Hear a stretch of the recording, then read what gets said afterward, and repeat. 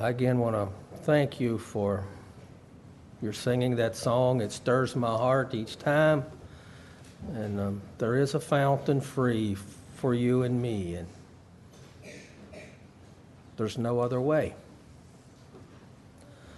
I find it always difficult at the end of a series of meetings to say goodbye, and it's a difficult thing for me. I want to thank each of you for your kindness and your goodness to Grace and I, and the many meals, and of course Sonny's have been our buddies for a long time. But it's been real special, and I just want to thank you for your kindness to me. I came here knowing some of the ministry. I knew Sonny's and I knew the Bible school crowd. And I'd like to say that I preached what I felt God told me to or asked me to. And perhaps if I said things that were upsetting, I didn't mean it that way. But I want you to know that I wasn't primed by your ministry. Blame me and talk to me. I've learned to appreciate your ministry. They were good men, and I have a lot of faith in them. But I just wanted to make sure that if you felt I was a bit hard, well, I'm sorry, but I shared what I felt the Lord bared in my heart. So again, thank you. What I have to share this evening is a bit unorthodox, but Brother Sonny asked me to share this. And you see, I said I didn't share anything yet that your ministry told me. Well, tonight, he asked me to.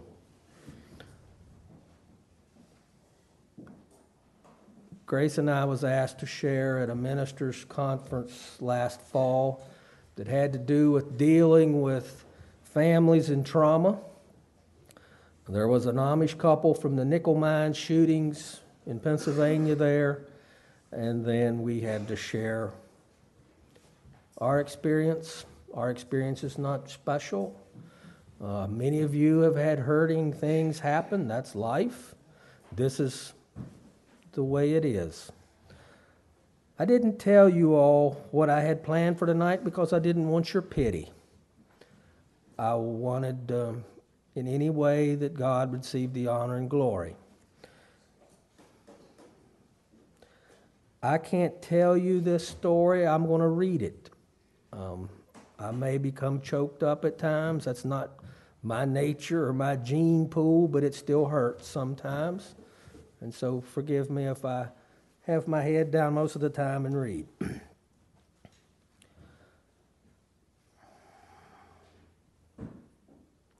Most of life's experiences aren't tragedies, but learning experiences.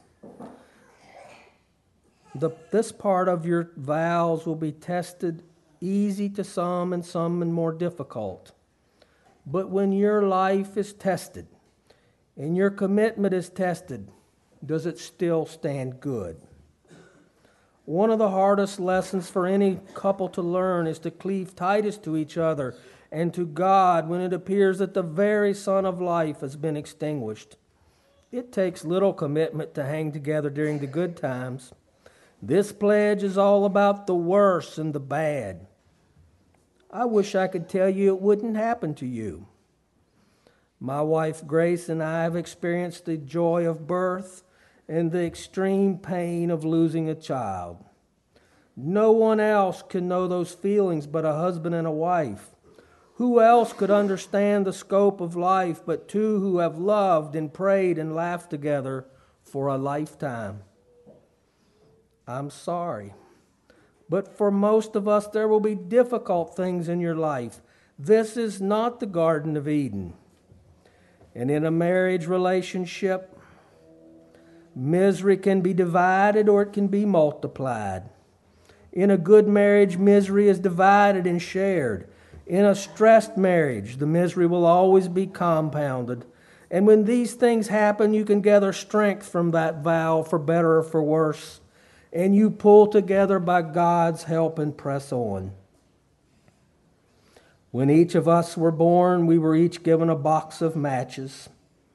Some get a big box, and some people's box is relatively small. My grandmother Heatwold's box had 103 matches in it. Our son Gideon had 19. That is for God to decide. And I can assure you that you can carelessly waste your matches by sinful habits or careless living. But you can do absolutely nothing to add more matches to your box. I am pleading with you, young people, tonight. Make no mistake about it. Life is serious and short. You can live a life of selfishness or in pursuit of pleasure and material things, or you can commit your life to be a living sacrifice to God for the blessing of others and for the growth of the church. All eternity is depending on you and your choices. Please make them good.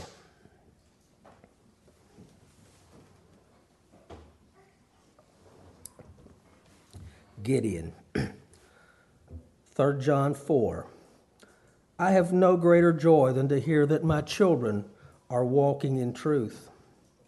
This verse is so precious to Grace and I, for little did we know when love was young that one day this would be all, the only thing that we would have left to cling to as we followed our son's coffin down the aisle and out into the cemetery. And when God asked you to walk through the valley of the shadow of death with a child, a firstborn that looks so bright, you bury a lot of dreams. I'm going to try to be very careful not to bore you with too much detail or share about Gideon in such a way that makes him to be more than a mere mortal, a son of Adam. He was, after all, kin to me. But we thank God that his sins were forgiven, washed in the blood of the Lamb, and his testimony the morning of the day that his life was taken was that he was committed and victorious. And within a few short hours he was gone. Life as we knew it was over, ushered into the presence of a just and holy God, but also a God of second chances, a God with a big eraser. I'm not a very emotional person by nature. We are Heatwolds. But I have experienced sadness and disappointment almost more than a human heart can bear. And so while you may not see actual tears on the paper as I read this to you, the heaviness in my heart has stirred the strong emotion of sadness that it can almost be felt again just as it did 14 years ago, May 17, 2002. It is a day that Grace, our children, and I can never forget. But God has given us grace, peace, and healing, and not a spirit of despair. Isaiah 61:3. And provide for those who grieve in Zion or Old or South Carolina, to bestow on them a crown of beauty instead of ashes, the oil of gladness instead of mourning, a garment of praise instead of a spirit of despair. As a young couple, we had often prayed about the family that we hoped God would give us one day. And so after the confirmation from the British nurse that we were indeed going to be parents, my thoughts were often of Hannah, the mother of Samuel, and how she dedicated his life to the service of God and dropped him off at the tabernacle with Pastor Eli to grow up in his service there. And so we had given each of our children to God as well, to be a useful servant and labor and to help to work the growing of the church. And when you give something to God, it's His, to use as He sees best and for His honor and glory. We named all 4 of our boys after Bible characters that we thought would give them someone and something to live up to. And soon after our little son was born, I made a short-distance long landline call to my mother to tell her that she had another grandson. And when she asked what his name was and I told her Gideon Percy, she thought I was picking on her and that no one had actually named their child that. I assured her that his name was that, and no, I wasn't offended that she didn't care much for it. 2 of my sisters back in America had just bore fruit, and one of the babies' name was Bethlehem, as in Bethlehem. The other was named Denise, as in de-nephew. Oh well, Gideon sounded pretty solid to me.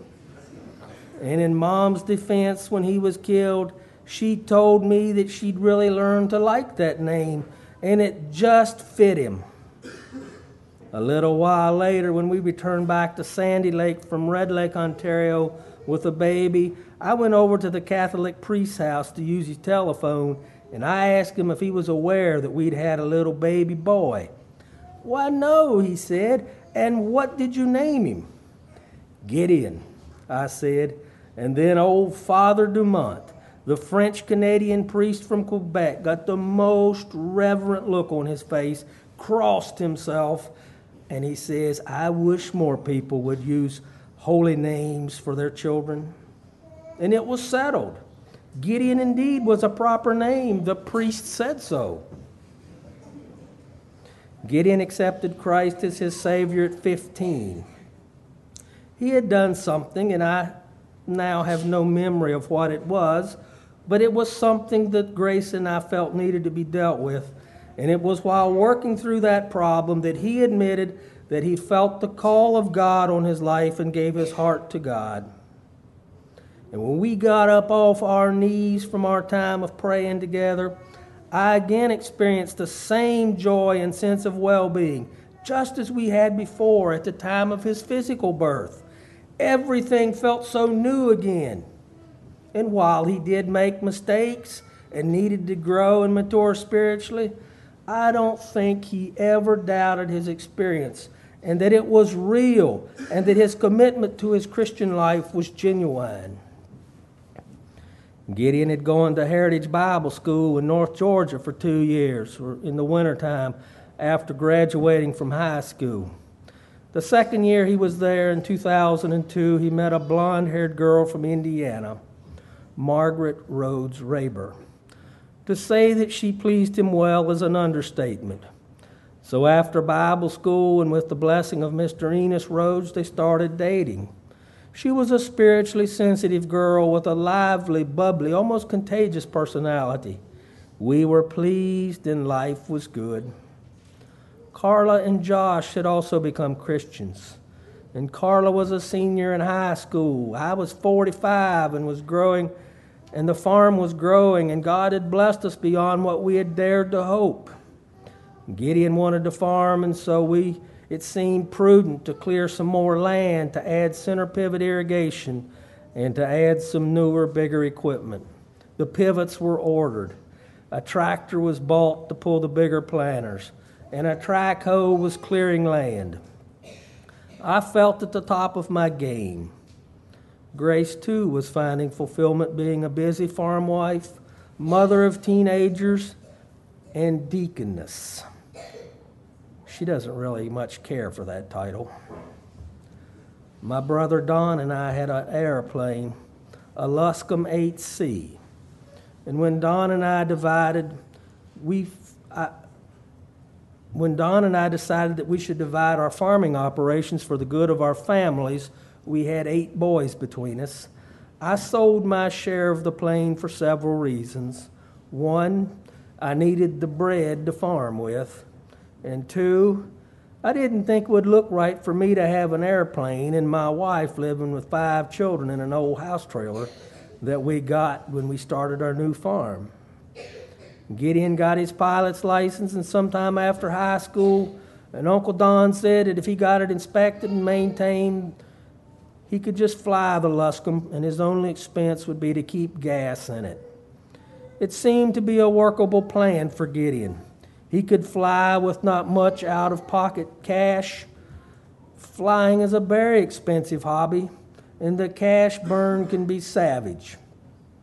It can compete very quickly with your ability to meet your obligations to the Lord, the church, and your family. It was the last day of school at our local Christian school.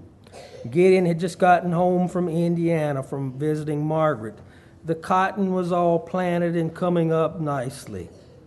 Gideon and I were working together that day building fence.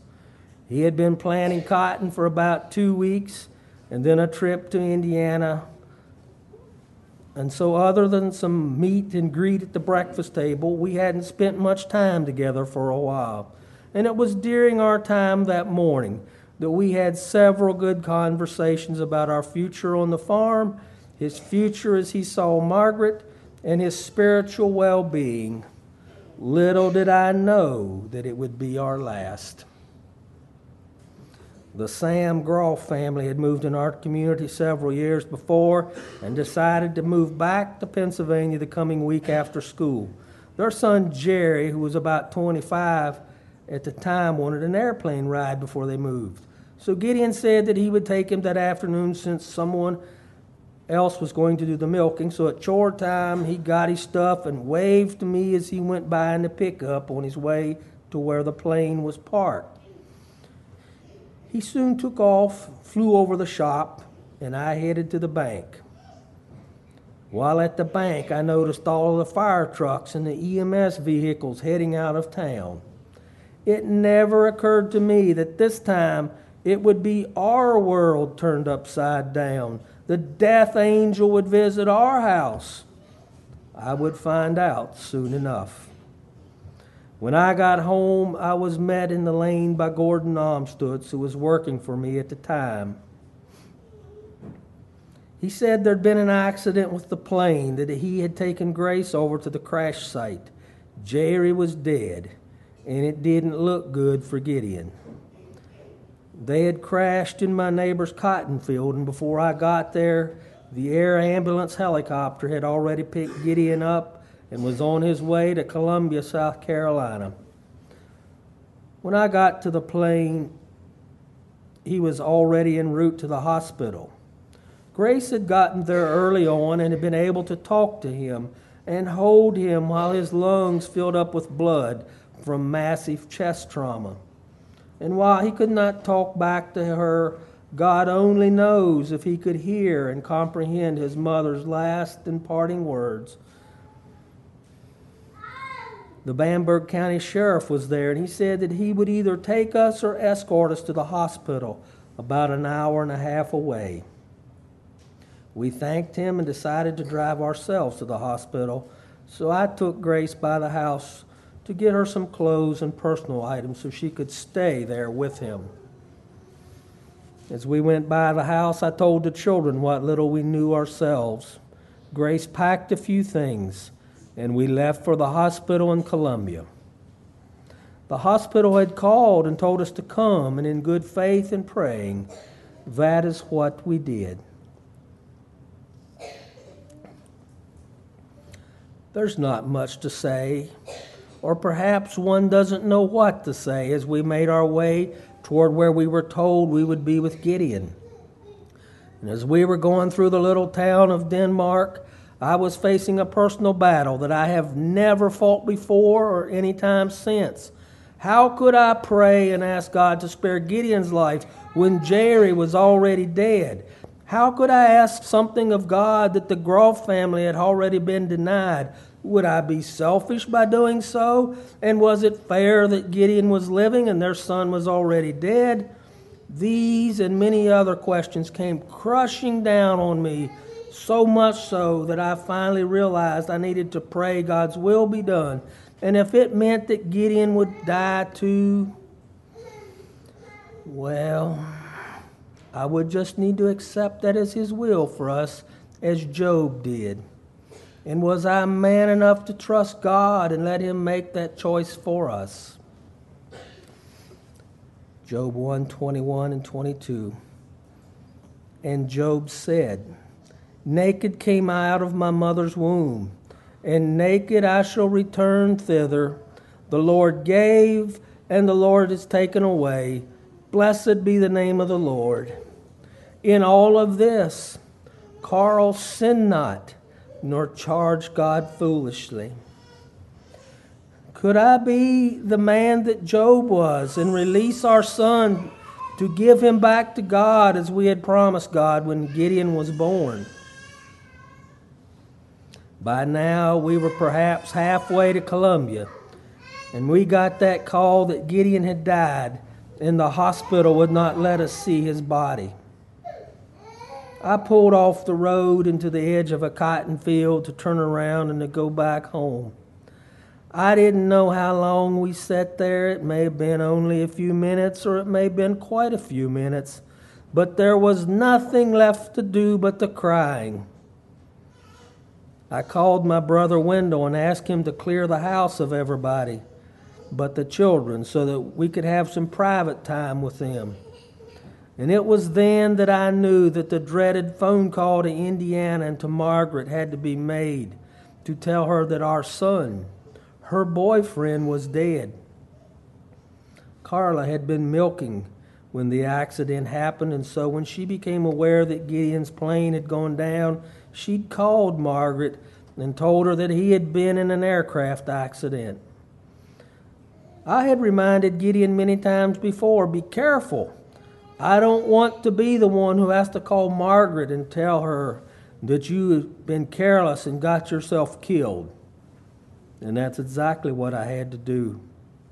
Margaret and her parents, Enos and Connie Rhodes, had already left Indiana and were headed to South Carolina to visit the boyfriend who was injured in an aircraft accident.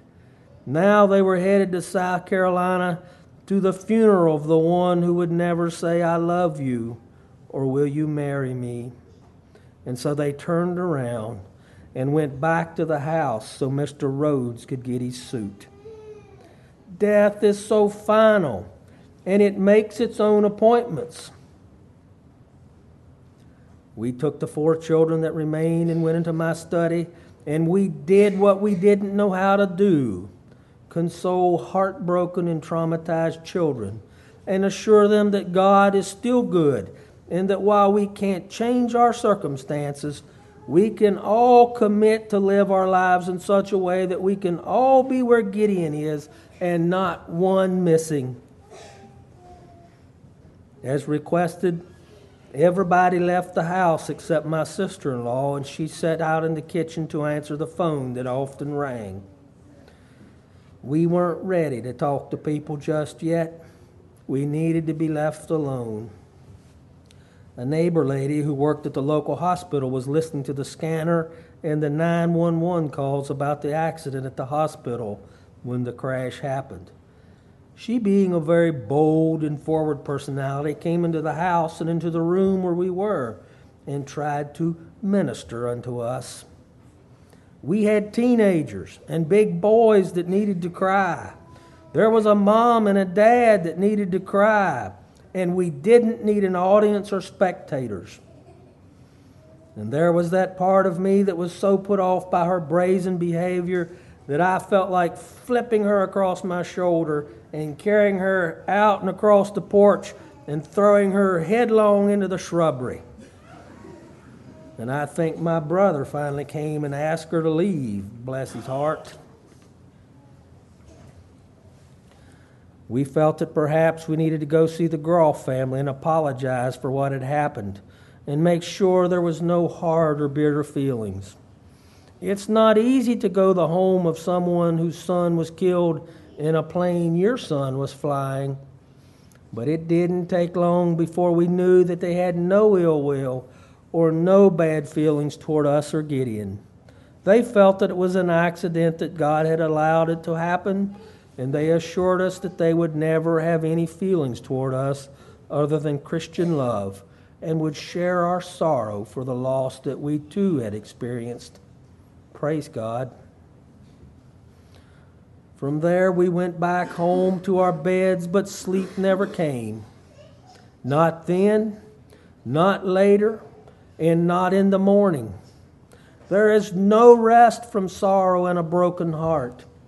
It was many weeks, perhaps several months, until we could find rest, both physical or emotional, at night. Job chapter 7 is so descriptive how we often felt. Many, many long, draining nights, crying out in anguish of soul. I never saw Gideon after he left to go fly, and I wanted to keep it that way. I had no desire to see his mangled body, but I'm not a woman, a mother. I had not given birth to him or nursed him and cared for him as a newborn, as only a mother can do.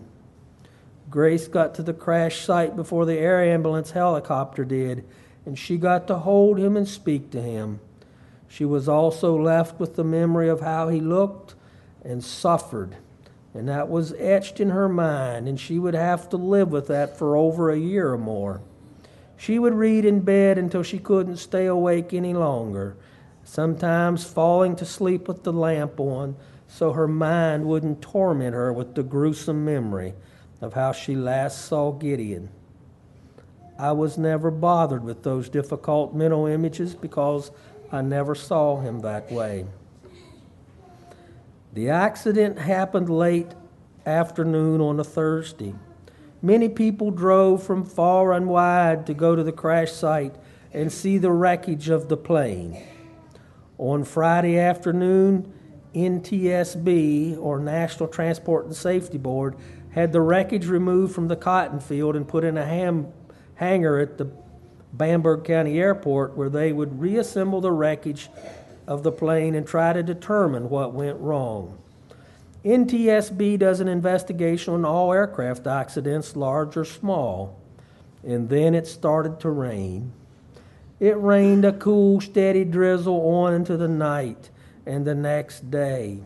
The weather was overcast, gray, and drizzle totally fit my mood of sadness and loss. And just before lunch on Saturday, I got a call from NTSB. They said they wanted to meet with me at the airport. I was in no mood to go out and meet the public, let alone meet with these men that I felt sure would tell me that the plane was fine. Probable cause of crash would be pilot error. I told them I didn't think I wanted to meet with them. The man on the other end of the phone said, "We think it's very important that you come. We have some very conclusive findings that may help your family process your loss." I drove alone to the airport and went into the hangar, and there, standing around the wreckage of Gideon's plane, were 4 men, uniformed and armed. I don't know why. The FBO, or fixed-based operator, was there as well. He had done some of the inspections on the plane when my brother and I owned it together. The aircraft lay all across the hangar floor and as close of a reconstruction as possible. Finally, one of the men began to talk. He said he thought it may be helpful and that I would want to know why the plane went down, and it would probably give our hearts some rest, peace, and closure. The cause of the crash was not pilot error, but mechanical failure. And then he proceeded to show me their findings and what conclusions they had come to as a team. On most aircraft, the nuts on most all bolts have a castle nut with a safety wire going through them, so the nut cannot vibrate loose and come off. This particular aircraft had extensive overhaul and some conversions for aerobatics soon before we purchased it, and the man who owned the plane did the work himself and signed off his own work instead of another mechanic. In short, many crucial bolts were never safetied. The pin that connects the elevator cable to the control stick came out. Thus, Gideon lost his ability to control his forward and aft pitch. It put him into about a 30-degree dive with no possible way to recover. He no doubt knew that something was horribly wrong, shut off the engine, and tried to land in Myron Brubaker's cotton field. The plane hit hard, and the cockpit was crushed on impact. The NTSB officers showed me other flaws that were an accident waiting to happen. Again, a case where the plane was inspected every year and a certified mechanic signed a certificate of airworthiness without pulling up the floorboards and giving a thorough inspection. And then the official from NTSB said something like this: "You know, not even Chuck Yeager or St. Peter could have landed that airplane. I thought you should know it was not your son's fault."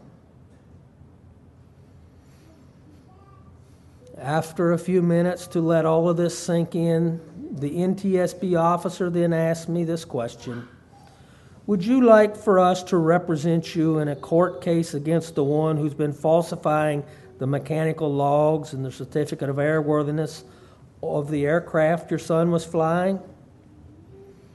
And it was at that point it became clear to me that someone's carelessness had caused Gideon and Jerry to be killed.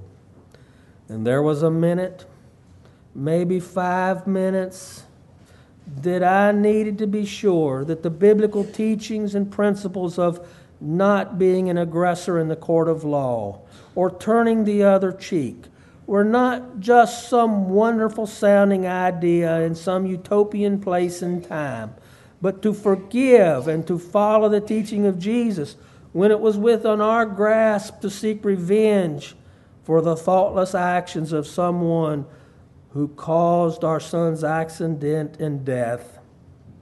I responded, "No amount of money can bring my son back to life, and I'm sure that the one whose mistake caused Gideon's death feels terrible and guilty already. My answer is no." "Are you sure?" he asked. And I thanked them for their help that they gave and the work that they did for us. And I walked out of that hangar into the gray, foggy drizzle and sat in my vehicle for a while to process all that had been told me by those who investigated the accident.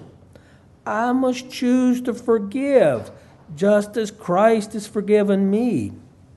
And I surrendered my heart and will to God, and He gave me peace. And as I write this account, my heart is stirred again how important that our life and actions are a reflection of the teachings and example of Christ when we have been served a terrible wrong. And each year as I teach Bible school, I relate this story in my love and non-resistance class that I teach. That is why it is so important that we are taught and have good doctrine. We may never know when we will be thrust into a crisis situation, and we need to respond on biblical truth and not on feelings and emotion.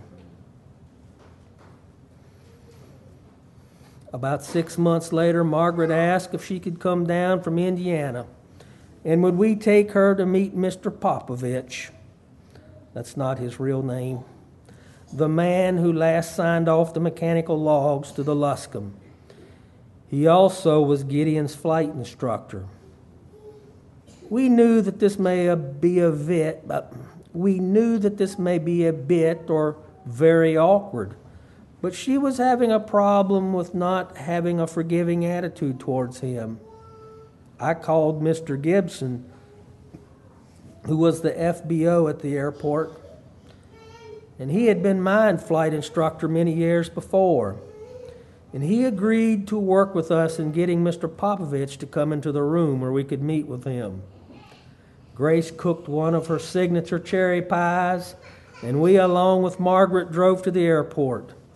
And when we got there, Mr. Gibson showed us into a conference room, and then he called for Mr. Popovich to come in, and he did.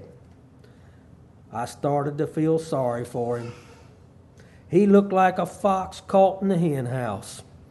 He had been one of the few in the flying community that did not come to the visitation, the funeral, or come by the house to express his condolences. No, I didn't address him as Nathan the prophet did King David and say, "Thou art the man." I just told him that he did not need to fear us and that there would be no charges pressed or lawsuit. Grace gave him the pie, and Margaret was able to see the man face to face who, by all indications, was probably responsible for the accident. And then he was gone. Several weeks later, Margaret wrote Mr. Popovich a letter and expressed to him her forgiveness and asked him if he knew Christ as his personal Savior. We took the letter over to the airport and gave it to Mr. Gibson and asked if he would give it to him, and he said that he would. I have asked about Mr. Popovich since, but other than that, I heard that his wife left him and that he was a very lonely man. It has been years since I've heard anything about him. Perhaps Margaret's letter broke his stony heart, and he can rejoice with Gideon and Jerry at that great supper of the Lamb. But Margaret found freedom and was able to move on with her life, and within 6 months, she was married to a young widower, Amos Raber. It would take many, many pages to describe the happenings of the next few days, the visitation, the funeral, and all the people who sent cards, came to see us, and showed their love to us in many ways. But I will take time to mention just a few. The farming and the chores got done without us for several days.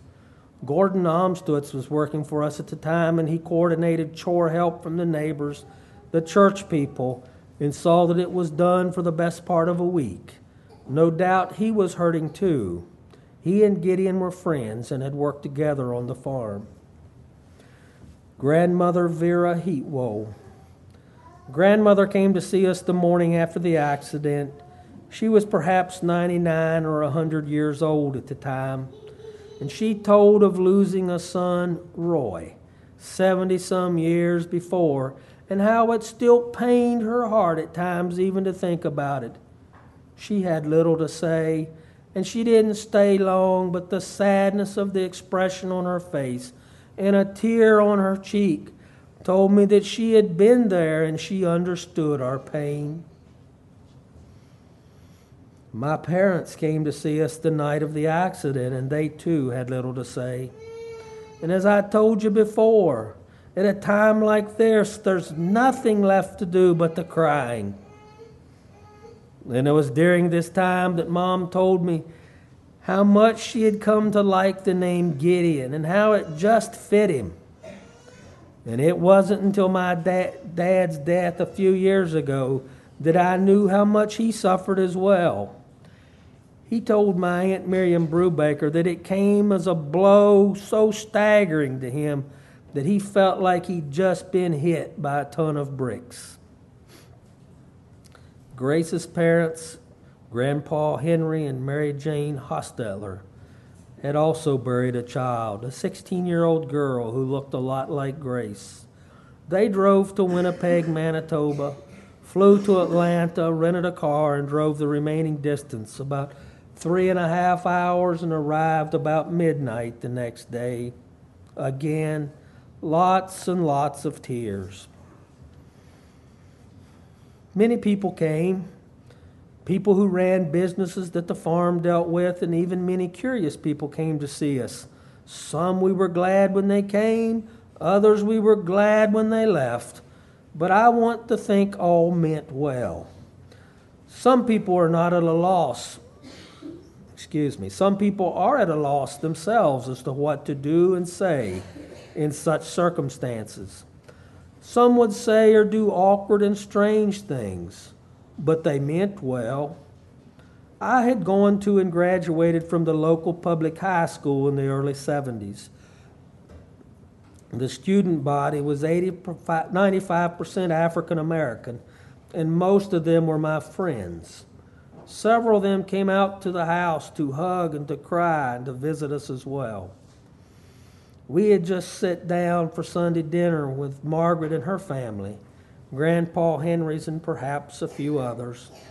And it's difficult to enjoy food during those times, but it does give you something to do. And there was a knock on the door, and in walked Cassandra Moncrief. She was our neighbor girl growing up from a family of 19 children from one mother. Her brothers called her Sank for short, so we did too. sank was a very big, full-figured woman who was very matronly in form. Very. I got up from the table and went over to shake her hand, and she threw her arms around me and pulled me into her more than ample bosom with a crushing embrace, leaned back and lifted my feet off of the floor. And when she set me down again, she asked me so all could hear, "When y'all gonna funeralize him?"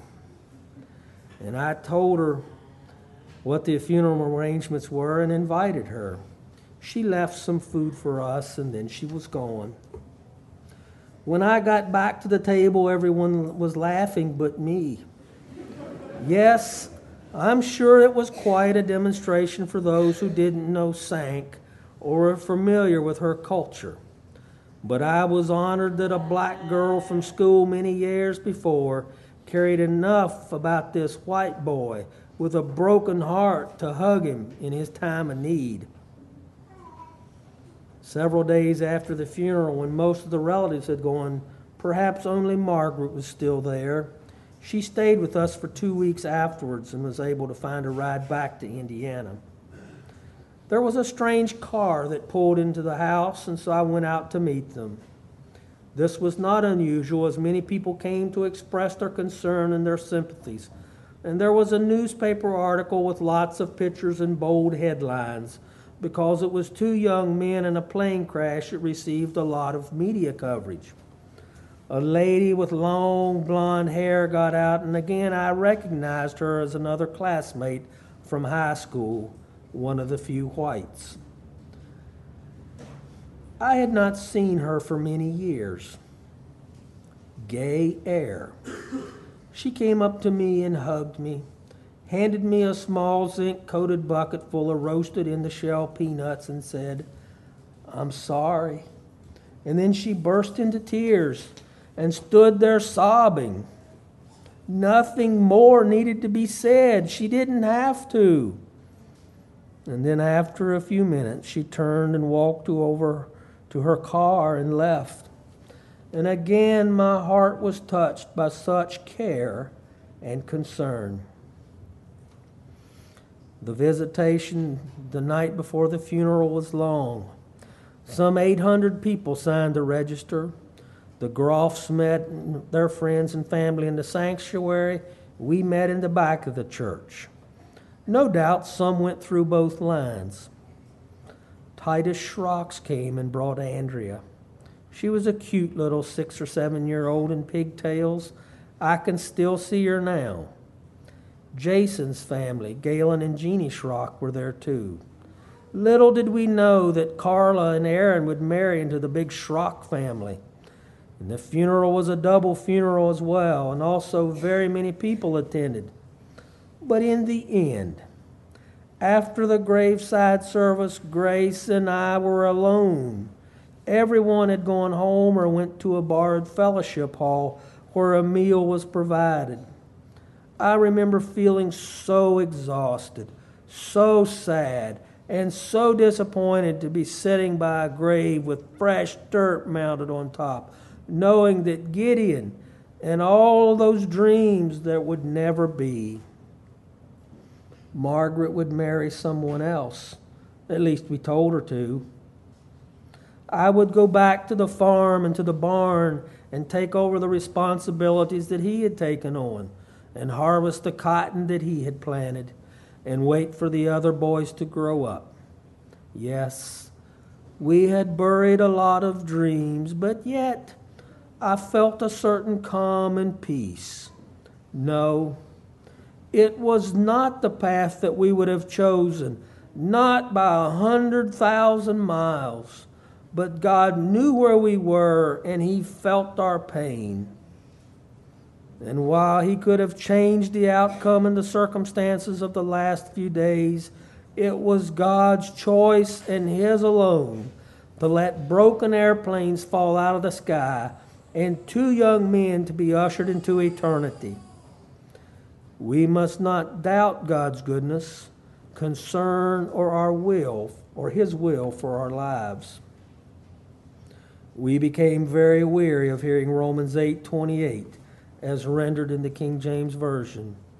It seems that when people are at a loss for something to say at a time of tragedy, they just go into some mode of desperation to say something brilliant or comforting, or of course something with a spiritual lilt to it.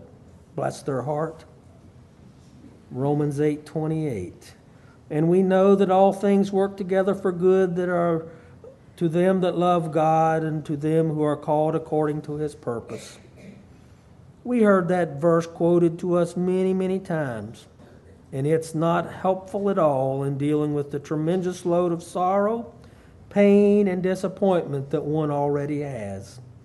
It does not make anyone feel better or change the circumstances. People often make a feeble statement about death being God's will, or all things work together for good. Well, I will tell you now with all of my heart that that's just not so.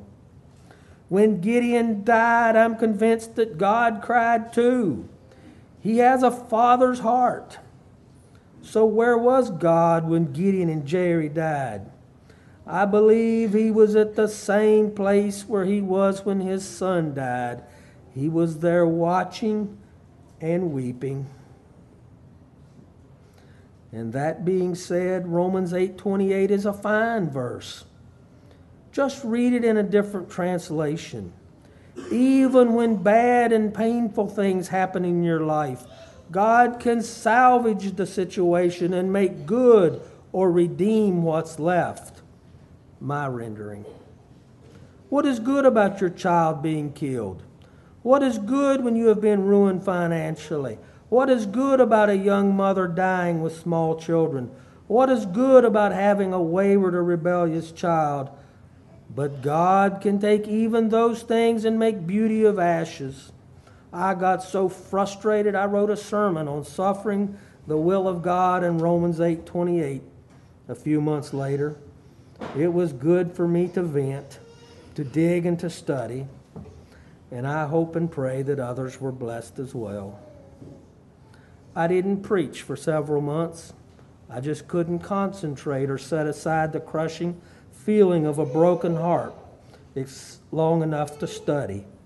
Job became my favorite book of the Bible, and still it is very high on the list. I couldn't read Psalms anymore. Way too many promises about living right and being blessed with a long life and tremendous blessings. Well, it didn't work for Gideon. I canceled several speaking commitments. I just couldn't face crowds and all those people to whom we became somewhat of a celebrity, an elite club, those who have lost a child in a tragic accident. That's not a club you want to join, trust me. But God did bring about healing, and yes, it took time. The children healed much faster than Mom and Dad. In a short time, they were going to youth and other functions and appearing to lead very normal lives again. Not so, Mom and Dad. But I can tell you that after a full year had passed, we were bouncing back. We could never be the same, but we were able to function, plan, dream, and hope for a future again. And everybody needs some hope. Looking back to that period of our life from this vantage point 14 years later, we can see the hand of a loving God on us in spite of the hope and dreams that we had that would never be. Time is a great healer.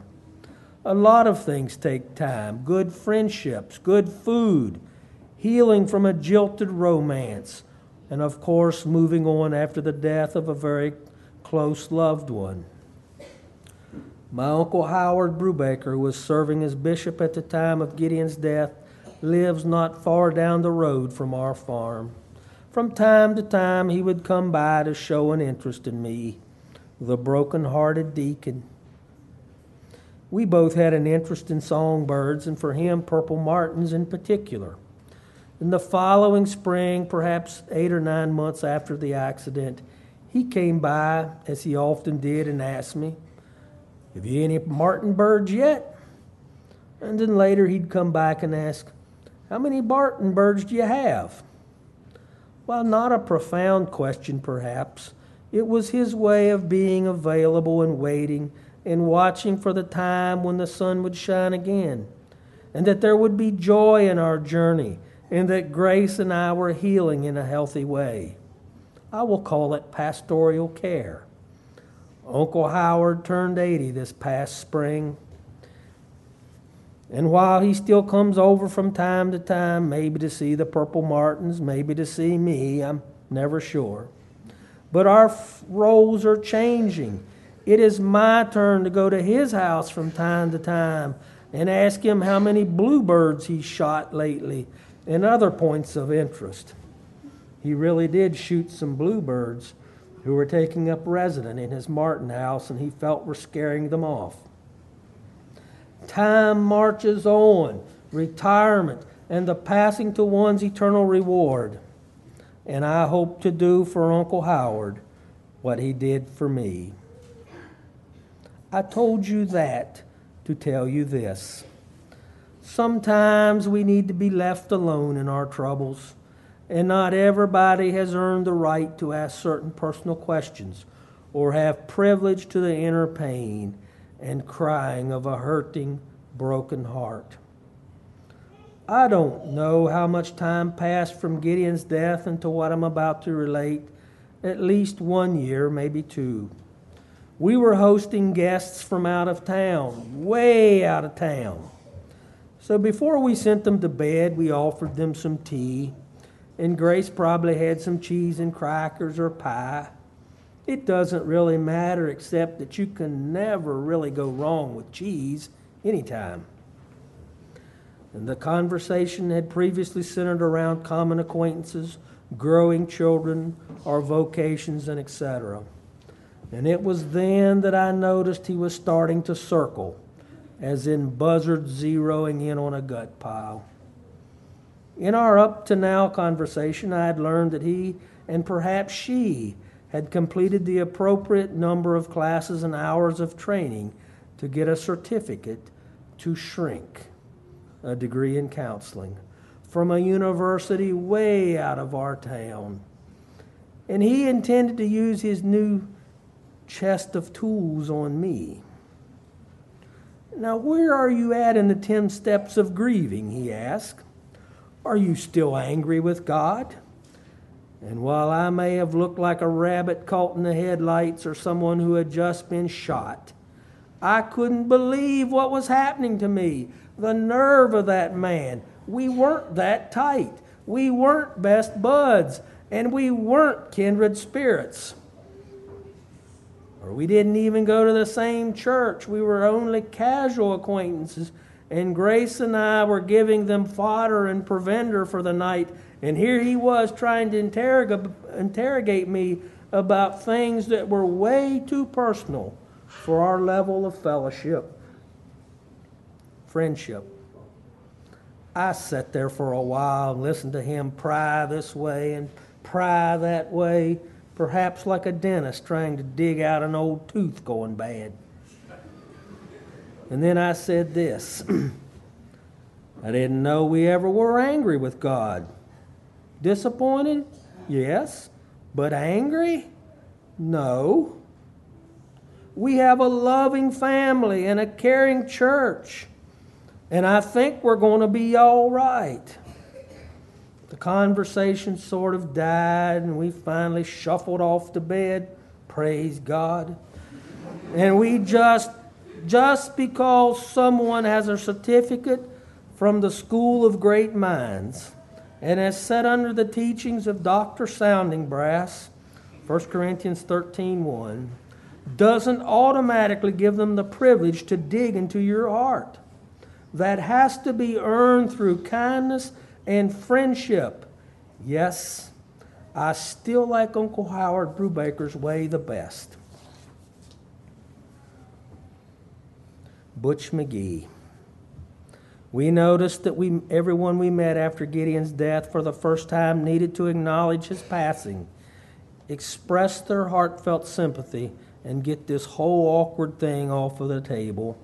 before we could talk about anything else. And it took a while until we saw all the people that we relate to, whether in business or on a social level. I was working in the shop several days after the funeral when Butch McGee drove in his white Ford pickup. He was the Ford New Holland dealer from a town about an hour away. Darrell Brubaker and I had recently both bought New Holland disc mowers from him, and he was a real nice guy in his upper 50s or early 60s. And so, of course, we had to have the conversation about Gideon. And he was quick to get to the point. Just be thankful that you had him for 20 years. And I was left to my own thoughts. And then I turned slowly and looked him in the eye. Do you and your wife have children? And he gave me a longing, hollow-eyed look in return. No. And while it didn't take the pain away in my own heart, it did help me to realize that most of us have hurts, and to some it may hurt just as bad to never have been able to have children as to have had and lost.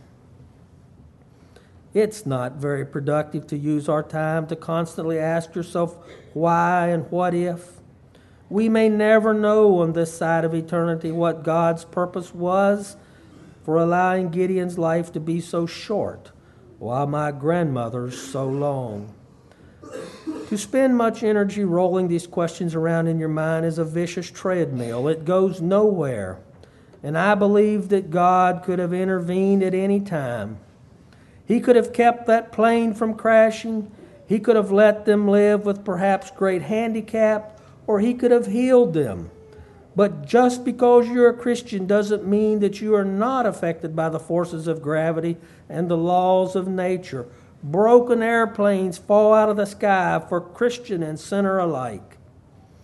God could have stopped the process at any point, but chose to stand back and watch and cry. And no family can go through something such as this and not be changed for better or for worse. And we pray that God has changed us for the better. An evangelist was having meetings in our area the first spring following Gideon's death. One day he came and talked to me after church. Perhaps he saw the whole process had taken its toll on me, and there wasn't a lot of wind in my sails many days. But he said this to me: I've listened to what people are saying here about you since Gideon's death, and they are saying that you are a better man for it. And I felt like crying out to God from my broken heart, but couldn't I have been a better man some other way? But that decision is up to God, and I must trust His judgment for the path that He leads our family on. Yes, the sun does shine again, but perhaps in a different way than it used to. When I wonder what reason God had for allowing us to experience this huge disappointment associated with the death of the child, I can't really put my finger on one thing. But this one thing I do know, that he, Gideon, is not coming back to us, but we can go where he is. And King David said that many years ago at the passing of his child with Bathsheba. The other thing may be that it has fallen on us the privilege or responsibility to minister to others who are bereaved, especially those who have lost children. We can feel their pain. And what it's not a ministry that you may sign up for or choose, it is the one that is scriptural. 2 Corinthians 1, 3 and 4. Praise be to God and Father of our Lord Jesus Christ, the Father of compassion and the God of all comfort, who comforts us in our troubles, so that we can comfort those in any trouble with the comfort that we ourselves have received from God. And then came the day when we needed to go shopping for a tombstone. That's not a fun day of shopping. Neither Grace nor I are serious shoppers. I enjoy grocery stores, tool stores, and flower and nursery type places. And Grace really enjoys Christian bookstores. But some kind people had given us some money to put toward the purchase of a stone for Gideon's grave, and we were grateful. We went to Orangeburg, South Carolina one day to a store that sells such things, and the elderly couple who ran the store asked us about Gideon, and then they told us of losing a child as well.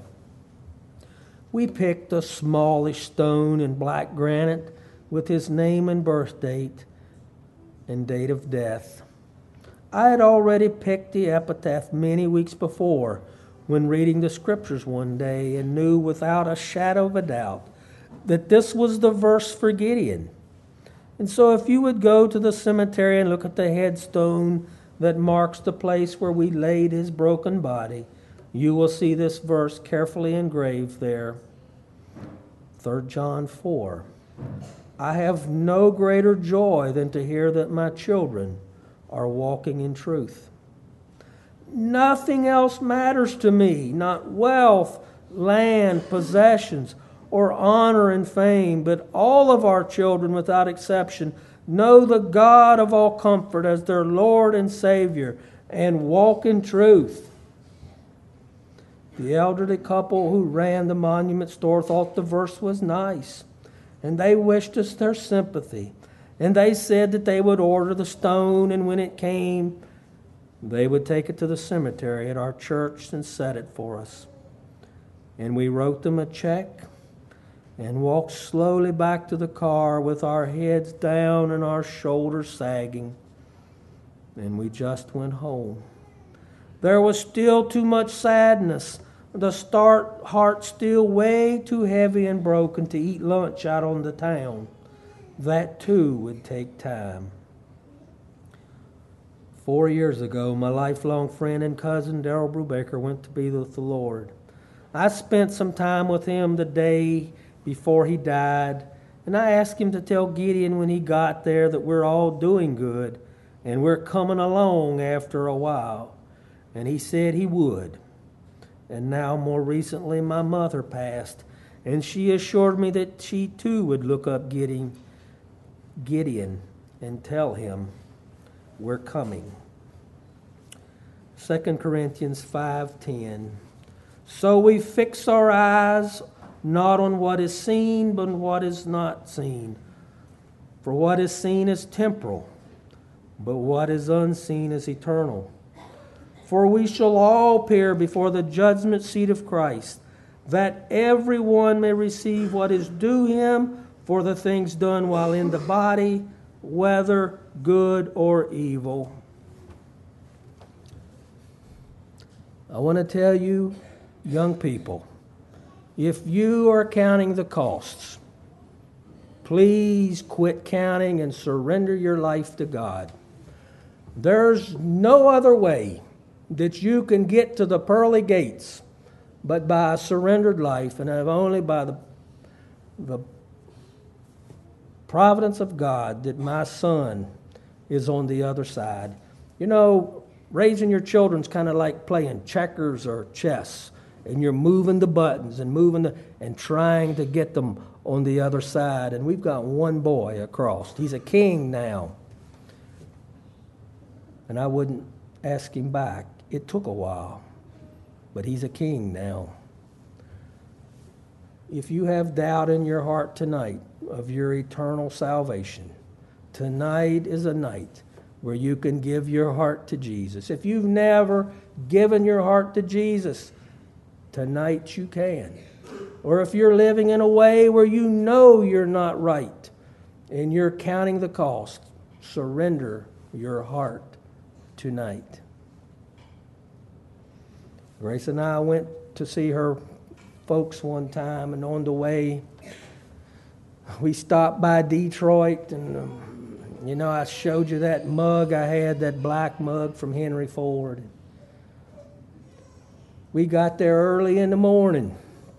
We didn't know what time the museum opened, and we walked in the door, and there was people kind of milling around the ticket window, and this little old man came by, and he says, did you all come to see the museum? And we said, yes, sir, we did.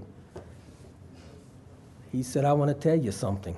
I come in here every morning to walk, to get my exercises up and down these halls, like some people do in the malls. And he said, I used to work here, and I used to work for Henry Ford, and I have a lifetime pass.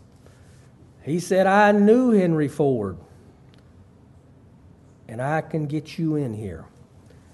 At 9:30, when they open this place, you meet me right here. And I'll be back here, and I'll get you in. And so we went and milled around, and we came back at 9:30, maybe 9:29. And here come the little old man, stooped, and big smile on his face, and he said, follow me. And he took us down the hall, and we made a left turn and went down another hall. And there was a gate, a barricade in the hall, and there was a lady standing there behind a big oak desk. And she had an ink stamper, and you give her your tickets, and she stamps your hand, and you can go through the big gate. And you can observe all the Henry Ford stuff back there. I didn't know Henry Ford. I never worked for Henry Ford. I had never bought a ticket. There was no reason that Grace and I should ever get in there. But we knew the little old man who knew Henry Ford. And when we got up to the ticket gate, he waved at the woman and said, they're with me. Let them in. And she stamped our hands and let us in. I want to know tonight, do you have a stamp on your hand? And do you know the one that can get you through the gates? And if you don't know that tonight is your chance. Shall we sing Just As I Am?